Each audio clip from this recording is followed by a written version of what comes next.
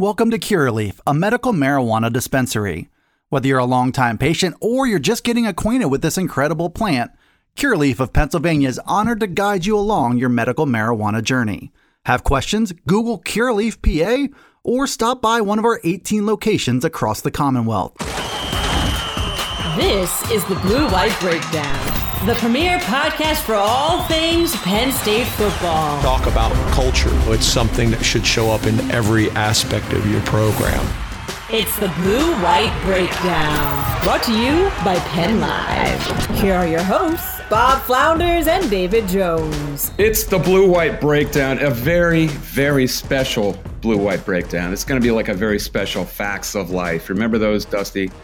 Because Bob Flounders' Tandy 200 is on the skiz. We don't know what happened, but he couldn't come in. He couldn't patch in. So it's Dustin Hockensmith from the compound. And where are you? You in Lemoyne? Where are you? From sunny and gorgeous Camp Hill, Pennsylvania. Camp Hill's such a friendly place. The home of Kate Barron.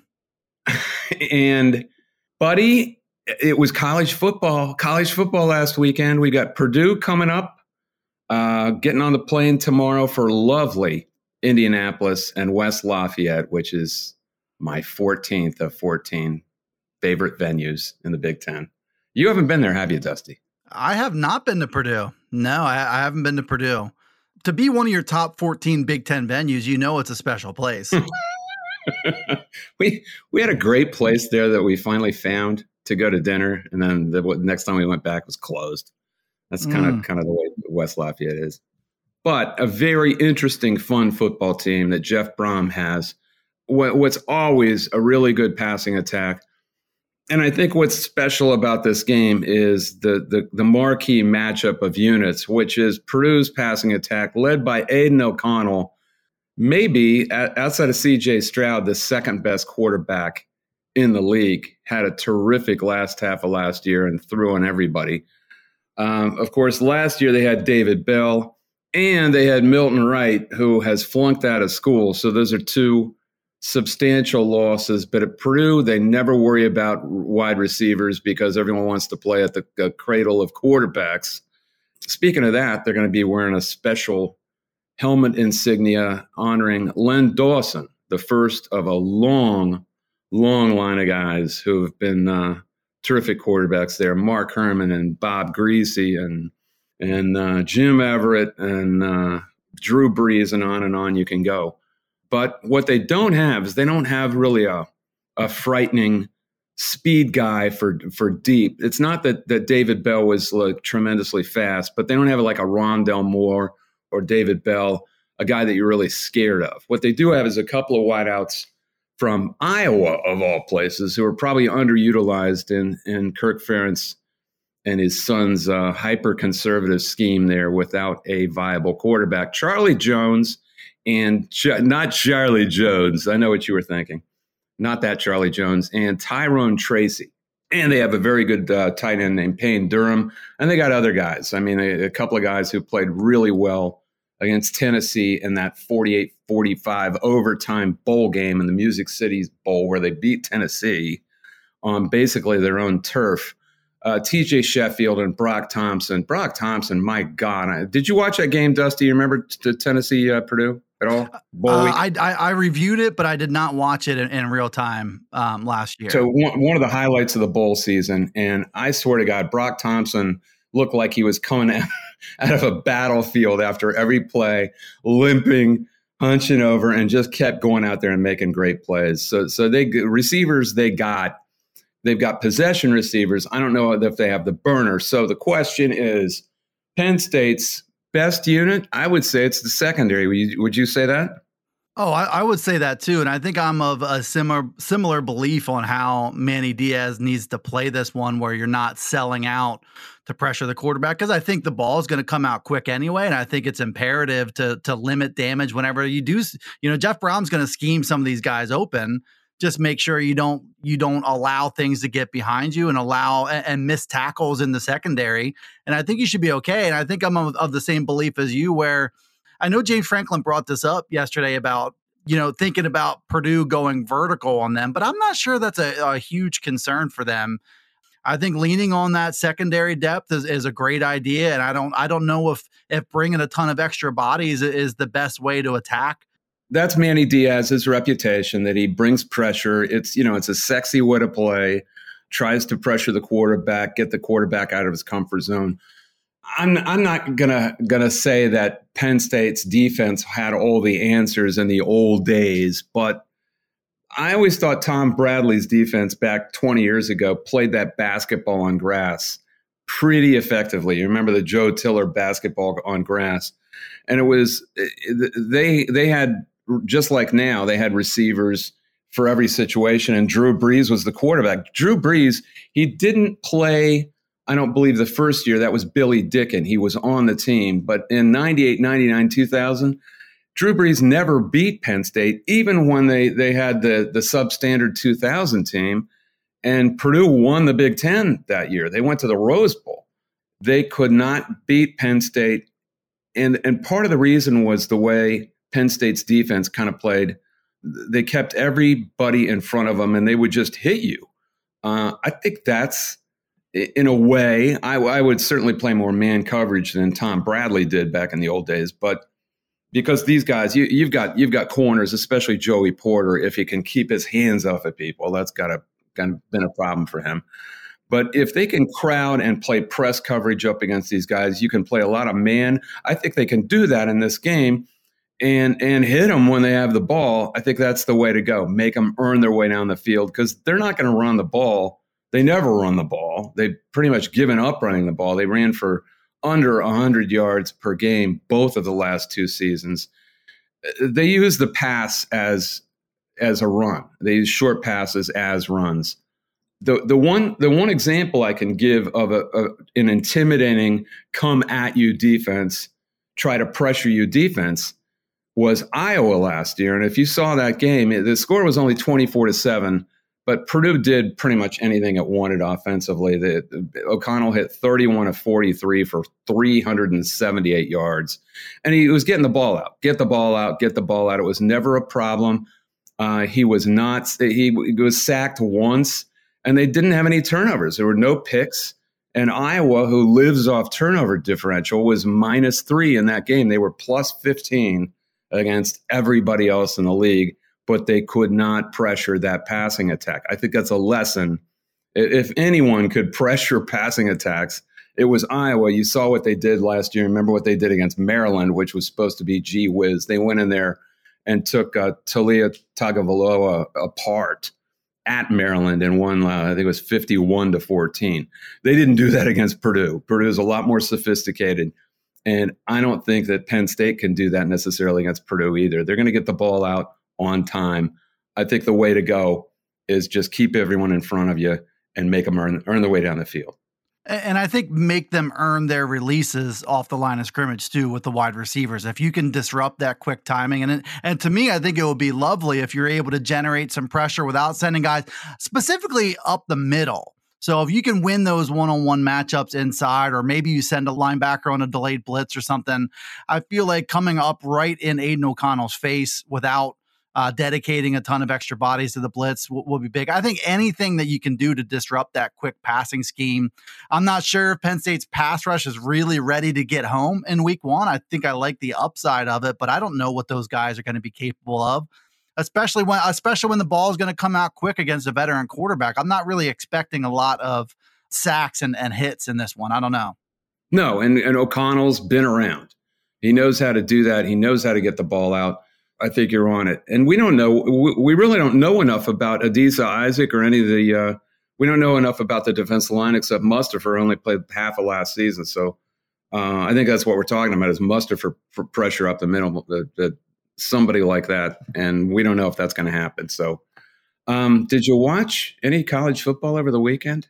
Especially one game in particular I'm thinking of?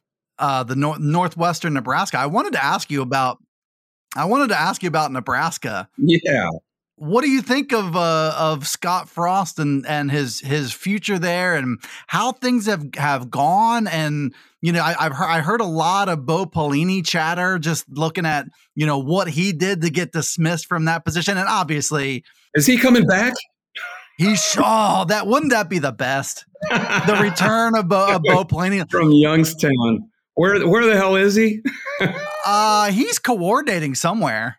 Oh, that's right. He got a coordinator job. Right. Yeah. Right. Now, you want to talk about a university that will really be throwing up the white flag if they brought back the guy that they ran out of town for going 9-3 every year. Well, they're the one position group, or actually the one sector of the football team that was supposed to be pretty dependable. Because last year the black shirts kind of made a recovery.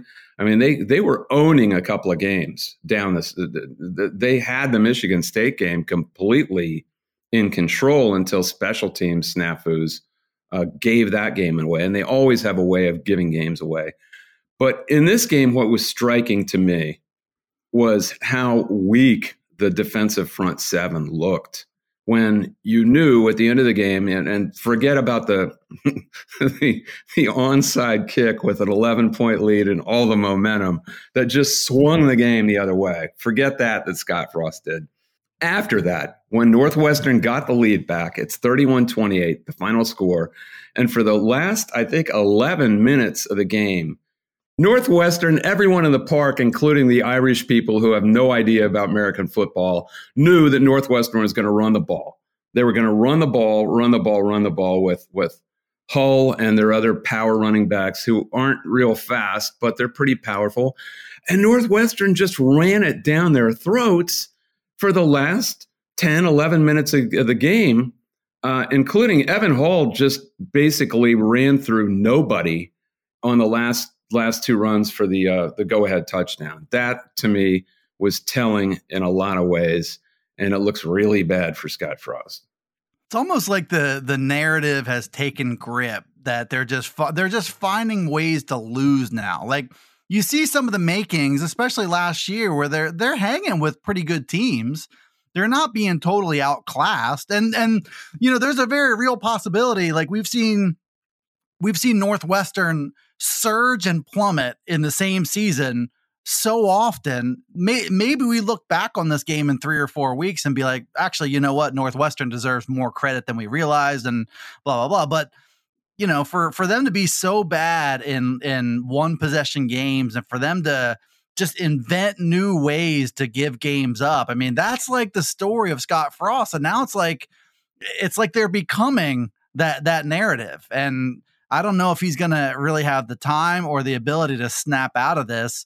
No, man, his buyout per a Pete Thamel report, his buyout will be halved starting October 1st from $15 million to $7.5 million. And you got to think that Trev Alberts is going to pull the trigger on him, if not then, soon after. Did you think that was a good play by Trev Alberts coming in and really it was a compromise between saying let's fire Scott Frost and let's give him more time was to really make him earn everything at this stage, like to come in and restructure the contract, and for Scott Frost to, I think he said something about betting on himself, which really amounted to him keeping his job. But to rework things with him. You know who else did exactly the same thing, and it worked out pretty well? Is Ward Manuel at Michigan. I mean, okay, yeah. I predicted when Jim Harbaugh got that job in 2015 that Michigan would never win a Big Ten championship under him. And I did it because I thought he was too intractable. He was a one-trick pony who did what he did, and that was going to be it. He was going to run power football like he did with Toby Gerhart and all those guys at Stanford. And that the East offered a disparate variety of different coaches who could change it up as a group on him, and he would never be able to beat everybody and get frustrated, and he'd eventually go back to the NFL, which was that close to happening. I had it, Dusty. It was right there. And then Ward Manuel offered him a much more modest contract, and he took it. Which I didn't. That was where I miscalculated. He took it. So they did the same thing as Nebraska, but it worked out. And he basically discarded what Josh Gaddis was trying to do, which wasn't especially working, running a spread option. and went back to power football. And that's the irony, that the power football that he loves and has lived his entire career worked. And, I think it's kind of a change up in what college football is right now. James Franklin is the template for a lot of schools, a lot of programs, is running around, running down people, running around people, but not running through people, not really hitting people. The rules have kind of dictated that, and it swung all the way on this side. And now you're seeing schools like Wisconsin's never changed, but Iowa and Michigan have been a problem for people because there's a lot of schools that don't see that. And Ohio State didn't want any part of it in that 42-27 game. And I'm not sure they're built to deal with it yet. That's why I picked Michigan again, which is probably foolhardy, but I did it. I did it. You look at, where the trends are going. And I think Penn State converting a safety and playing him at linebacker is part of that broader trend too, where you have to be able to play in space, but now you're zigging and Michigan zagging. And the one thing I don't really love, the commitment to sort of caveman football, but at least it's an identity for them to build around. And when the guys are buying into it and they have the right attitude and the defense has the right attitude and they're willing to smack people in the mouth, you can catch teams, you can, the things can come together and you can beat teams. And I think that was proof of that. I think Penn State sometimes is guilty of not really having a fixed identity. You're not really sure what is it that you're trying to do exactly. I think fans that watch Penn State are like kind of tired of going up to the line of scrimmage and spending 15 seconds looking at the sideline and adjusting based on what the defense is doing. How about you just do what you do? And that's the Michigan's the case study in that. And so is Wisconsin. Do you ever not know who Wisconsin is? But, if Michigan wants to be Wisconsin, they recruit a lot better athletes than Wisconsin does. If they can get the same thing going with better athletes, then you might have something. They've got what very much looks like the best offensive line again, even more so this year in the Big Ten. And that's why I picked them. They don't have Josh Gaddis anymore because he got sick of that whole situation. So they've got an old offensive line coach named Sharon Moore, who maybe sees eye to eye too well with Harbaugh. I think Josh was good for Harbaugh, even though they didn't agree on much. And Harbaugh called about half of the plays last year. And I mean, I was screaming at the TV during that Ohio State game for Michigan to just run the ball. They don't want any part of it. But when Gaddis mixed in some passes, and you knew he was the one mixing those in, they had a good effect. They had a positive effect on that game, and it actually is what Harbaugh needs. He can have his personality, but he probably needs that influence. Now you're going to have two cavemen side by side in Harbaugh and Sharon Moore, and I'm not sure that's all great, but the offensive line, those guys are going to love it, and they've got like 9-10 guys in the rotation. And I happen to know some people up there who are telling me that they love this offensive line. So I want to see Ohio State or anybody else stand up to that. The question for Michigan is their defense, which I think has a lot of question marks.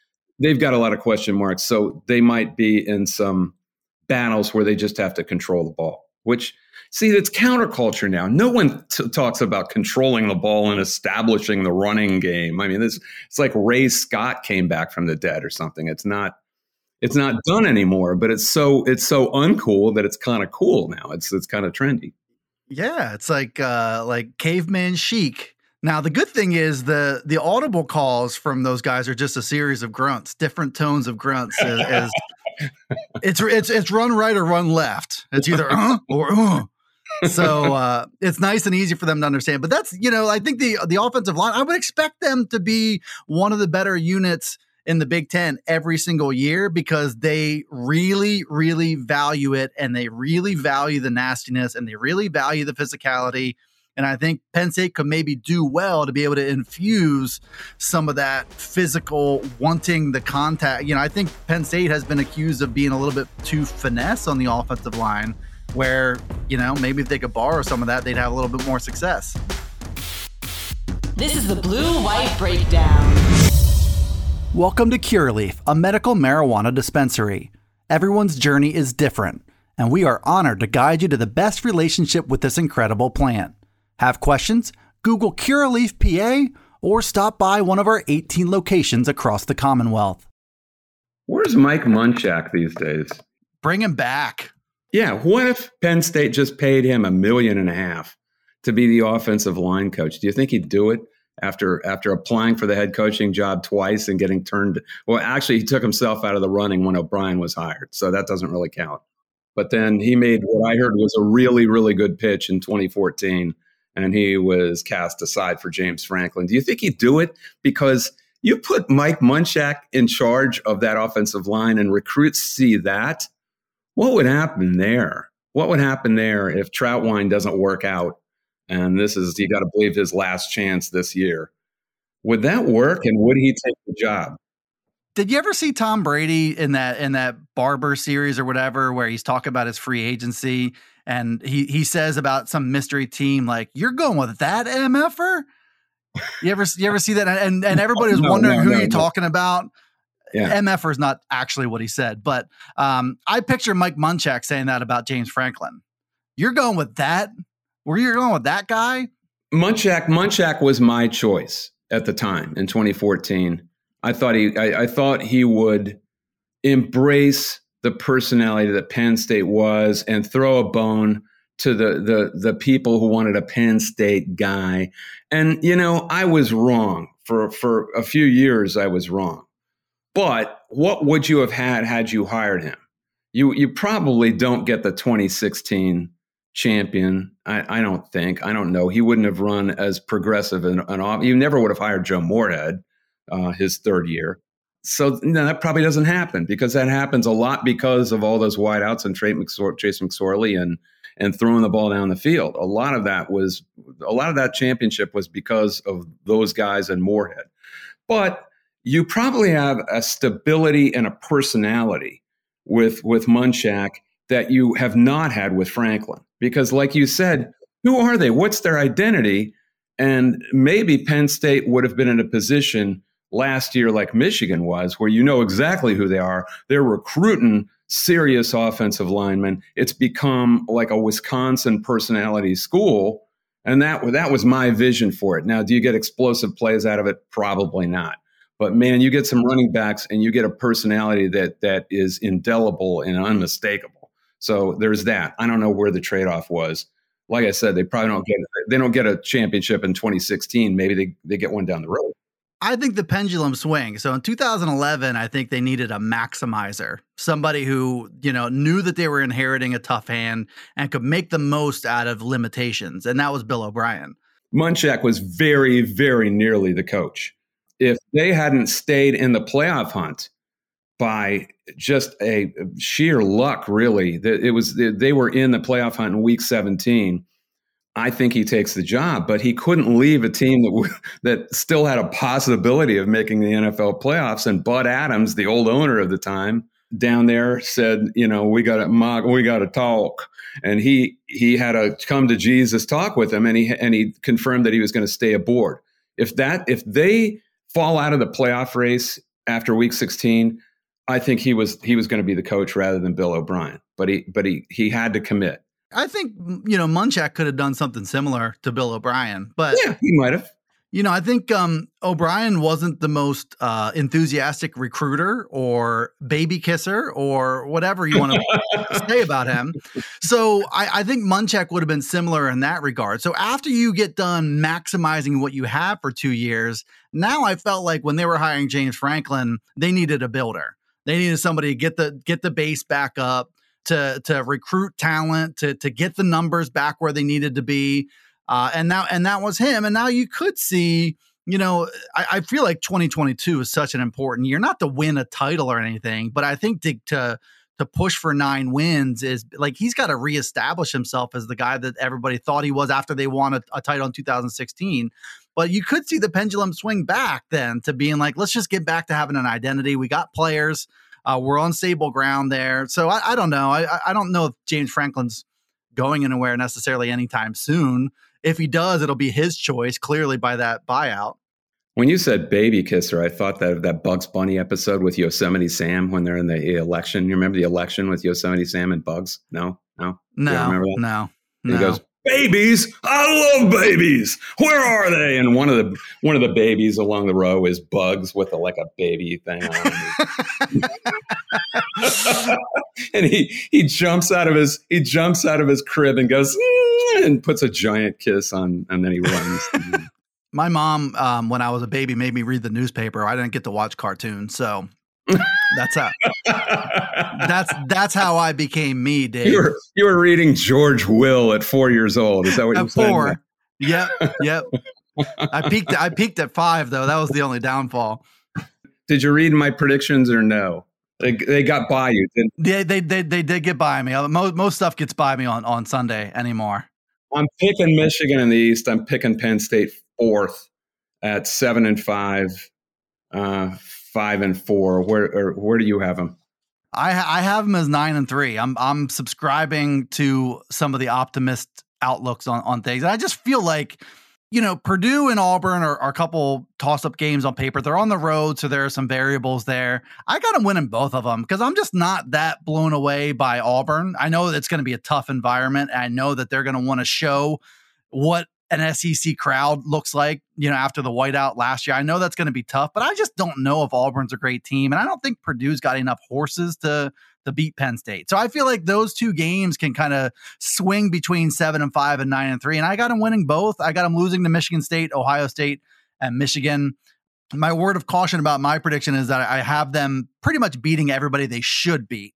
So what are the odds that they beat everybody they should beat, or everybody that they're favored to beat in the point spreads? But I don't think they're going to be favored to win at Auburn. That's for sure. So you got them beating some people that they're not supposed to beat too. Auburn's got problems at quarterback, and they've got problems with Brian Harsin, and they got problems with the AD who just left. But they don't have problems with their offensive line. That is an ass-kicking offensive line. It's arguably the second best in the whole SEC, and they are going to run the ball. They ran the ball on Penn State's defense last year, and that's, I think, all they're going to need to do in that game. We'll know more after we see Penn State's defense, but with Penn State's linebacker layer not particularly deep, they are going to be tested in that game. Have Auburn's offensive linemen ever seen a big body like Jordan Vandenberg, though? That would be my counterpoint for you. And no, I think seeing the defense get pushed around by Illinois and get pushed around really, by Wisconsin too, before, they were just able to get off the field. I think that teams that are capable and willing to commit to running the ball are going to be a difficult matchup without a doubt. And I felt like Auburn was kind of on to something in the second half last year when Tank Bigsby just started running all over those guys. They ran for 182 yards in that game. It's not like they didn't run the ball. They averaged 4.6 in that game against what we think was probably a little better front seven than this one is going to be. We don't know. You never know until the season starts, but certainly a more capable linebacker layer than that one. That's the layer that's going to be tested in that game, because they're going to have to come up and make hits on Tank Bigsby and Jarquez Hunter. And they've got backs, man. They've got backs and they've got offensive line, and they don't have a quarterback. TJ Finley was just named the starter like a couple of days ago, and it's been this ridiculous competition all through camp. So they're not going to feature their quarterback. They're going to run the ball. You know what they're going to do. They're going to tell you what they're going to do, and can Penn State stop it? So we'll know fairly early in that game what's going to happen. Well, I think the mess of Auburn eventually shows itself. You're not going to be able to ask your quarterback to make 0 plays in a game. So if you're going to call TJ Finley's number and he's going to do some wacky stuff, or he's not going to be ready for that, then we'll see. That's what happened. That's what happened last year when Bo Nix had to win the game. He couldn't win the game. So. Yeah, maybe you're right. Yeah. Maybe you're right. But they're not going to be exposed against Mercer or San Jose State. We do know that. So if they're exposed, it's going to be against Penn State in that marquee game. I don't know, man. I don't know. Well, if you don't like it, that makes me like it even more. I went from 70-30 on this thing to 95-5. There are people who say that I ruined Scott Frost's career ever since I gave him the the Football Writers of Association of America Coach of the Year award in January of 2018. Nothing's going right for him since because, jinxy moment. So maybe you're onto something. I don't know. You owe everybody there an apology. That could be it. I'm going to board the plane for beautiful Indianapolis tomorrow with Bo Flo. If he has a working laptop, I'm sure he will. And we will see you after the game, Bob and I will, on Thursday night. Until then, adios. This has been the Blue White Breakdown, brought to you by Penn Live.